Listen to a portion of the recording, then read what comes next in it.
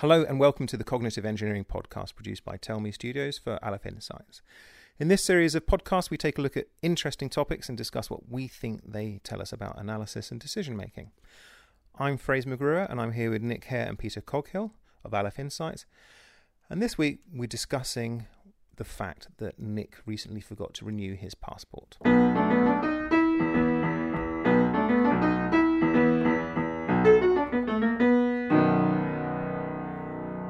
So, Nick, why did you forget to renew your passport? I'd rephrase that a bit and say, why didn't I remember to renew my passport? So I was packing to get ready to leave for holiday, and there were about 2 or 3 hours left to go, and I got round to putting my passport in my bag, and I thought I'll just have a quick look at that and make sure it's all okay, and then with horror discovered that it had expired about 3 weeks previously. So the end result was my partner and children went off to France without me. I then had to go and get an emergency passport and a flight to the south of France where I met up with them. But as you can imagine, there was quite a lot of panic and horror involved on my part when I discovered what had happened. The frustrating thing is obviously nobody ever thinks they're going to forget to renew their passport, and the same thing would have been true of me. The last time I'd been abroad, I think it was 2014, so it was about 2 years ago. And I think I just assumed I would go abroad at some point between then and when I went on holiday next, which turned out to be just after my passport had expired. So a tip for everyone out there, if you're listening, set a reminder now. Go and make sure that your passport isn't going to expire. But it did make me wonder, why didn't I remember something like that, which is very important? Why are some things easy to remember and some things are hard to remember? Yes, and that's the question I want to discuss. But before we do, have you actually taken your own tip there? Have you put a reminder in your calendar for 10 years from now? I certainly have. Have you? Yeah, I certainly have. Good, because this is what I was going to suggest to you, so I'm pleased that you've done it. Right, you remember you were there a minute ago when I suggested it. No. Obviously I did it for myself. No, I was independently thinking, okay, what could I do about this? And actually, my passport expires next year in November. Sort it out. Yeah. Well, the thing is, but the thing is, I know exactly when my passport is going to expire. It's in October or November next year. So, why is it that I know that and you don't know that about your own passport? And you've kind of talked about that a little bit, but because you know what, if someone had asked me when does your passport expire, I might well have remembered, but no one did. No one asked me. So I can help you with your system that you've built there. Is I can put a monthly reminder to me to send you an email asking you whether you've renewed your passport. Okay. I think this is getting unnecessarily complicated. Right. Anyway, so you said and I said yes. That is the question that I want to discuss. What was the question again? Why are some things easier to remember? Have you forgotten? Why are some things easier to remember than others? Is that right? Is that the question? Yeah. So, who wants to take that up? Do you want to go with that, Peter? Yeah, sure. So, I mean, I'm not a neurologist or a cognitive psychologist, but from what I understand, the way that human memory works, it's pretty noisy or incomplete, and a lot of when you remember something, you are essentially reperceiving it. You're reusing the same circuitry that you first used to perceive something to remember it. So it's like you're experiencing it again. So it's not like computer memory, which just takes a copy of a number and then you can recall that exact same number. It's like the computer's having to recalculate that number every time it's remembering it. But your memory is also very associative, so you tend to remember things as clusters or as processes. So you remember that kettles boil water and that's hot, and hot hurts. So you don't remember initially that there's the pain of burning yourself and kettle. You remember this process of how you got burnt by hot water one time. So this lends itself very well to the sort of physical world that we as a species developed in, without the need for long-term planning, and when you're dealing with small groups of people for completing tasks. So it's easy to remember. If something's really important to you, you can probably, if you remind yourself to remind yourself tomorrow, like we've got to do this thing tomorrow, it's really important. You're probably going to remember that. or next week sometime next week I need to do this thing, and you'll probably dig that out of your memory because you see a sort of associative narrative between now and then. But if we were trying to plan a complex task with 10 or 20 people 6 months from now, without information aids like paper and pen and computers, it'd be really, really complicated, and it's hugely cognitively demanding because we're just not built for that kind of task. And so we're built for real physical things, remembering real physical things in short time frames that aren't too complicated. The fact that we're able to contemplate and understand and discuss abstract concepts is a recent development, and I think there's probably a correlation between the ease of remembering stuff and how abstract it is. So the more abstract it is, the harder it will be to remember. And I think there's probably not much more abstract than interstate bureaucracy and passports and things. And especially if it's further in the future, it becomes more abstract. Like passports for 10 years from now, that's ages, I don't need to think about that yet. Yeah, and there's no physical process by which a passport expires. It doesn't make a bang. Or something, there's nothing that happens. It doesn't that is going to smell. No, exactly. Yeah. Whereas that obviously does work for a lot of physical things. Maybe they should do that. Maybe they should engineer in some yogurt or something into the cover, so it starts going really smelly as it gets too old. Yeah, well, you took my thunder there because you stole my thunder because I thought this is a good way to wrap this up. That it could change colour? It could go green to red. Yeah, could they do that? That sounds like a really good idea. That would work, wouldn't it? I think. Your passport go. They do that with all. What's the thing? You can get like batteries and all sorts of stuff where it will change colour. But I think something even more visceral would work, where it was, if it started to smell, that would be really good. Although it would get quite embarrassing then when your passport's 9 years old and it's starting to get a bit, whiffy. Yeah. Anyway. Okay, so that's why Nick forgot his passport, because he only needs to think about it once every 10 years, and our brains, and Nick's included in that, can't sort of really compute this stuff. They don't need to. So, okay, is that it? We've answered the question? Well, it's not that we don't need to, because we obviously do, but we've developed... We mostly don't need to. We mostly don't need to, and we evolved in a world we mostly didn't need to, so we haven't developed the machinery for dealing with this sort of thing.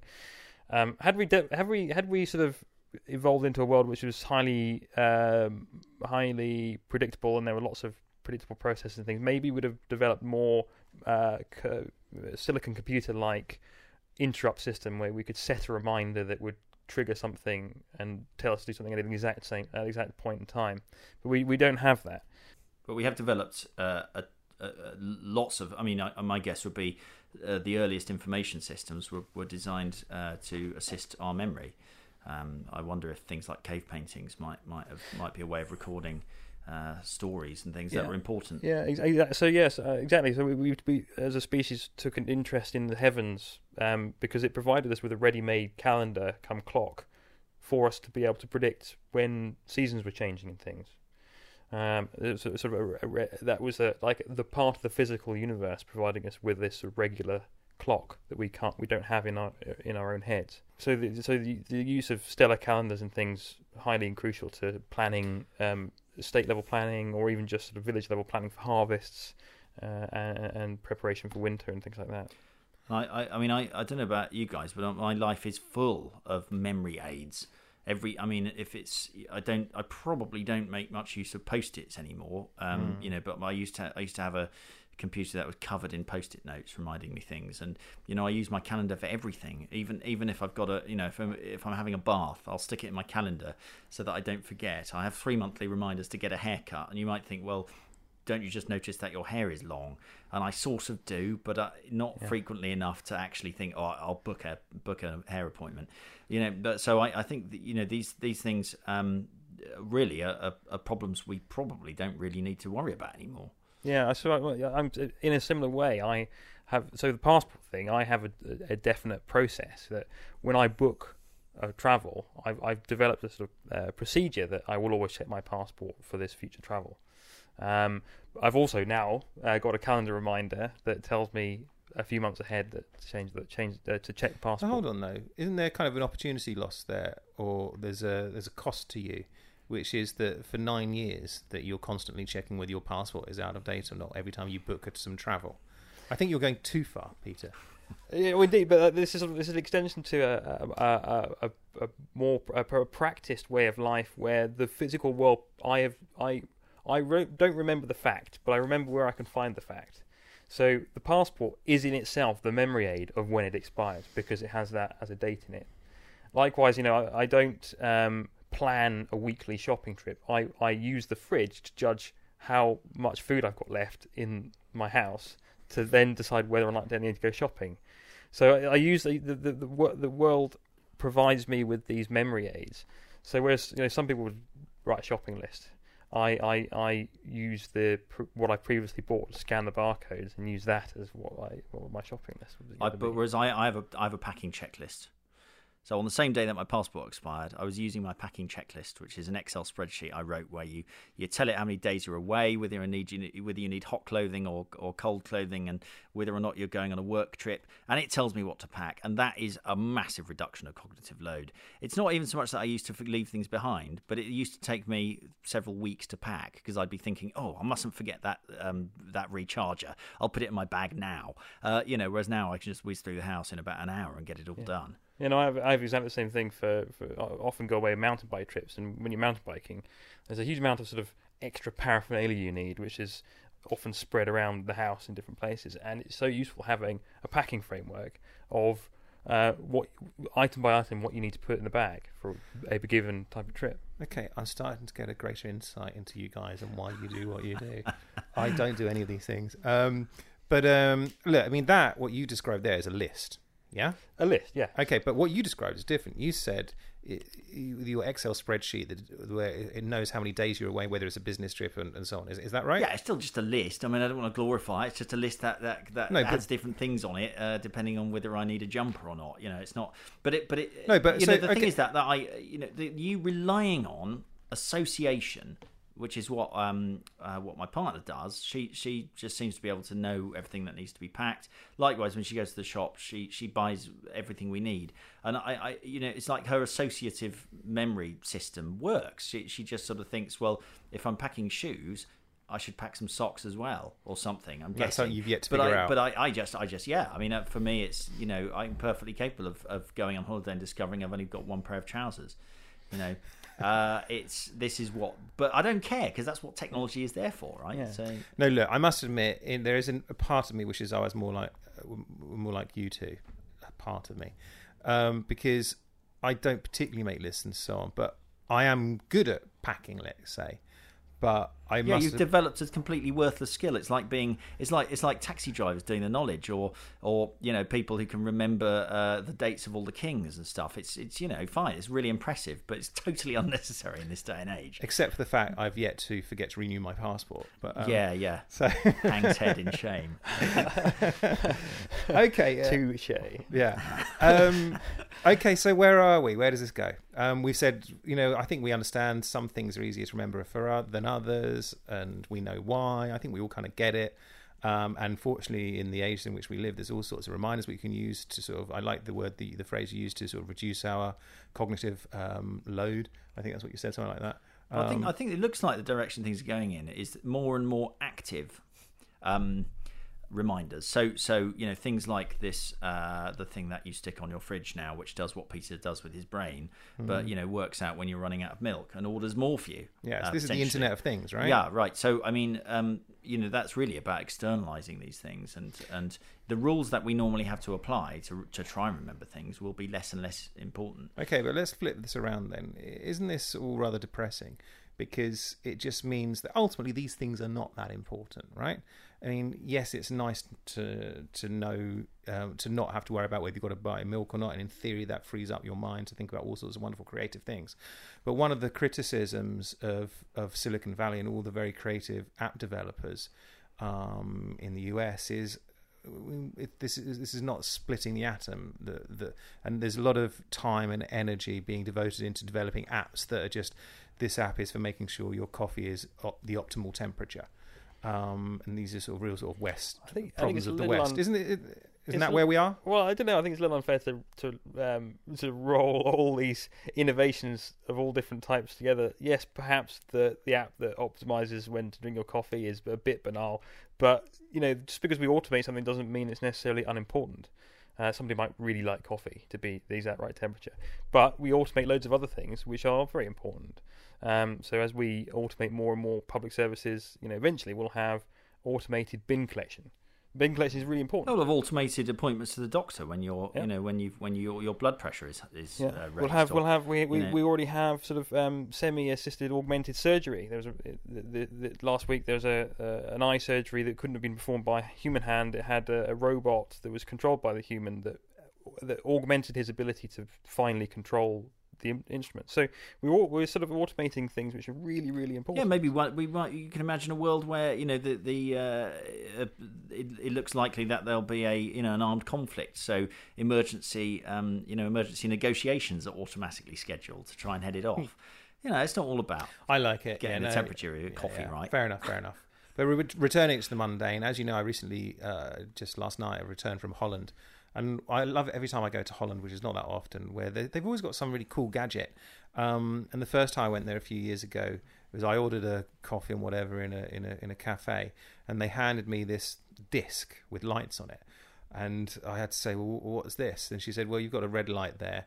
When your coffee's ready, it'll start flashing. So it's a pager, in other words. I don't know. Was it? I mean, is that the same technology? Do you mean did your coffee sit on it and measure the temperature, or was it just something where you got summoned to the desk? No, I think it's because there's so many people in the restaurant or cafe, and to sort of save around. Is my coffee ready? I think this fabulous new gadget an you electronic described queuing system, but it's a pager. But I think it's. Well, they've been around a while. Hold on, it's a good thing. Why don't we have it here? Why have the Dutch got it? And we don't? I've seen them in some restaurants here. I've never seen it. I remember getting those things when I used to go and play, poker or pool. You get your thing would flash when a table was ready. So you're shooting down my sort of nice little anecdote about Sorry. Holland. Yeah. Okay, another one then, which is having been in Holland just now, is automated taxi calling.